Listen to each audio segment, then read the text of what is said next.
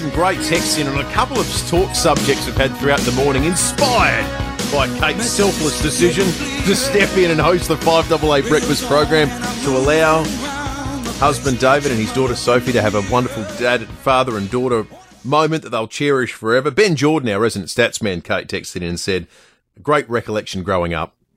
Dad walked in with tickets to the 1990 Sandford Grand Final.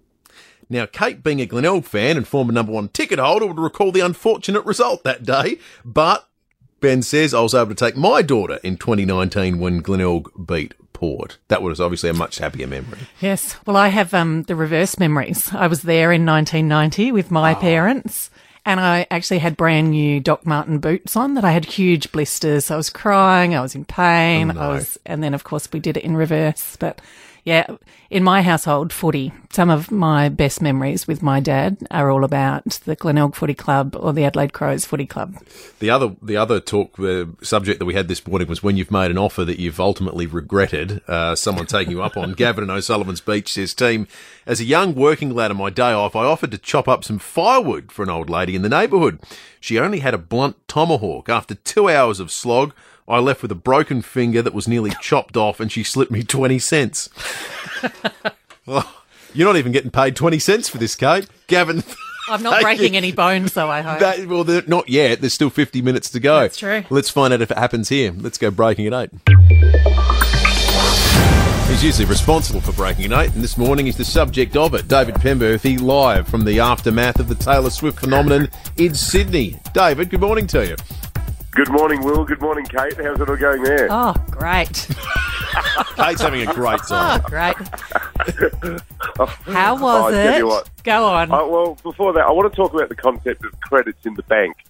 Now, I don't think you've ever had more credits, Kate. The list, my to-do list, I shudder to think what's on it, because after the talk about doing me a solid, like, you know, shuffling the arrangements around so that I could come here with Soph, and on top of that, going the extra yard of actually doing my job. Like, do I have to do your job at some point this week? And what would that do to the future of children's book publishing? Our 8-year-old Sam is a very wise and insightful child. He said to me last night, Mum, next time, do you get to go and then Dad goes and does your job?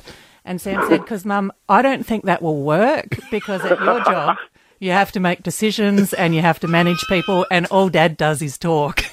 So Sam's ruled you out. But before we get to the concert review, I want to know, have you thought of a few ideas of how repayment is going to work? Well, I'm trying to think of it, but it's very hard to do, because it was an immense gesture on your part. But look, we had the best time, and I got to say, in all honesty, like, it was easily the loudest thing I've ever been to. Like, it was, like, think about local bands like the Mark of Cain, who everyone says, oh yeah, that was the loudest thing I ever saw, Mark of Cain at Tivoli at 2 o'clock in the morning back in 1989. This was, like, even talking now through the phone, I've got this ringing in my ears, and it wasn't because of Taylor Swift. It was because of the kids. Like, it was just mind-blowing how loud it was. And Dave, you say it's because of the kids. You sound like you're losing your voice a little bit. I was singing along quite a bit. Not to, well, yeah, about 6 or 7 songs that I had down word perfect, I think. But it was really good. Where we were standing, I mean, it sounds funny talking about, you know, the cheap tickets at a Taylor Swift concert. But where we were was the cheap spot. So there were $79 tickets, which meant they were right up the top, like dead set. This was 6 stories up, 6 stories in the air. So the very, very top, 5 rows from the back wall of the stadium on the left-hand side of the stage, meaning you couldn't actually see her front on. So we had a little screen to see her, and we could see her when she was out parading around. But what it meant was that overwhelmingly, all of the people who were there, they were just like suburban families, heaps of mum-daughter combos, quite a few dad-daughter combos as well. But the crowd would have been like 90% female and probably 50% girls aged sort of 7 to 20. And the way they sort of responded to her, it's really is a phenomenon. Like, that, she was sort of being led around by these kids in a way. It's just extraordinary, the interaction, and I've never seen anything like it. It was just mind blowing. So, Dave, my question for you was originally going to be, did you cry? But instead I'm going to ask, how many times did you cry? Go on, be honest. Well, I cried in song 2. I wasn't crying like a baby, which is actually a lyric, as you know. I wasn't crying like a baby in the back of the car. But when she sang the bridge to Cruel Summer, and the thing that makes me emotional about it, it's like, if you're lucky enough to go to an AFL Grand Final, there's a moment where the MCG, you suddenly realise you're sitting there with 100,000 other people, and it really gets you. Like, there's something about mass collective activity of people having fun that gives you like a real adrenaline rush or an endorphin rush, I think. But yeah, Cruel Summer, the bridge in Cruel Summer, and then obviously All Too Well, because Sophie and I both love that song, so we were belting that one out. And there were a couple of other moments where I was just looking back at the crowd and just watching all these kids just having the absolute time of their lives. And the other thing that was incredible, leaving the stadium, because there were 83,000 people here, catching the train trip was actually as much a part of it as the concert, because, Soph, and, as you know, Sam and Charlie were making the friendship bracelet, and I reckon I had about 12 of them on, because they said, come on, get into it. So when we're getting ready at the hotel, she decked me out in some bracelets. But we're on the train, and this little girl was there with a mum. She looked like she was 5, and she goes, "Excuse me, are you swapping friendship bracelets?" Mm-hmm. And so I swapped with her. And there's a really funny moment when we're actually at the concert. A little girl came up to Soph, because all the friendship bracelets have different song titles on them. So you might get some that say "Shake It Off," others say "Lavender Haze," others say "Trouble" or whatever. And this cute little girl came up to Soph and said, "Would you like a friendship bracelet?" So they swapped. And the bracelet that this girl gave Soph said "Slut," which is the bonus track on 1989. Oh, really?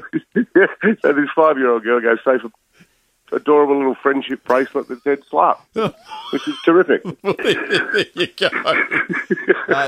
To Kate's question, I counted 6 occasions you cried then. Just as you were going through right. then. Yeah, well, I didn't cry on the train, and No. but it was just excellent. It was very entertaining. And what about you guys? You having a fun morning? Well, let Kate answer that. I'm having a fun morning.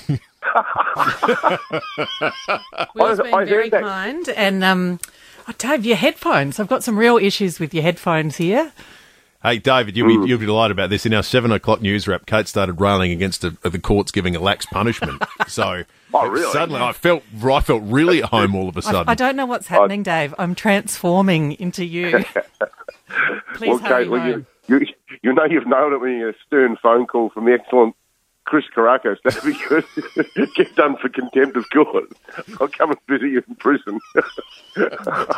No, we try and avoid that most of the time. Yeah, no, that's right. So, Dave, I'm only joking. If the Chief Justice is listening, that was a joke. I know that he would definitely take it as such. Dave, my only concern at this stage is when you went on holidays with your father to New Orleans, I got a call. There's been some tornadoes. We can't make it home for another week. Are you coming home today? Because I'm not coming in here tomorrow. Okay. No, I think it looks like we're all set for the 11:30 boarding time. So yeah, I'll definitely be back, Kate. And yes, I'll be on deck tomorrow, Will. So it's been good fun, mate. It's been educational. We've learned a bit about your morning alarm clock routine. Well, so Dave, your third alarm. What song is that? It's by a really, really loud punk band called Killdozer. Killdozer.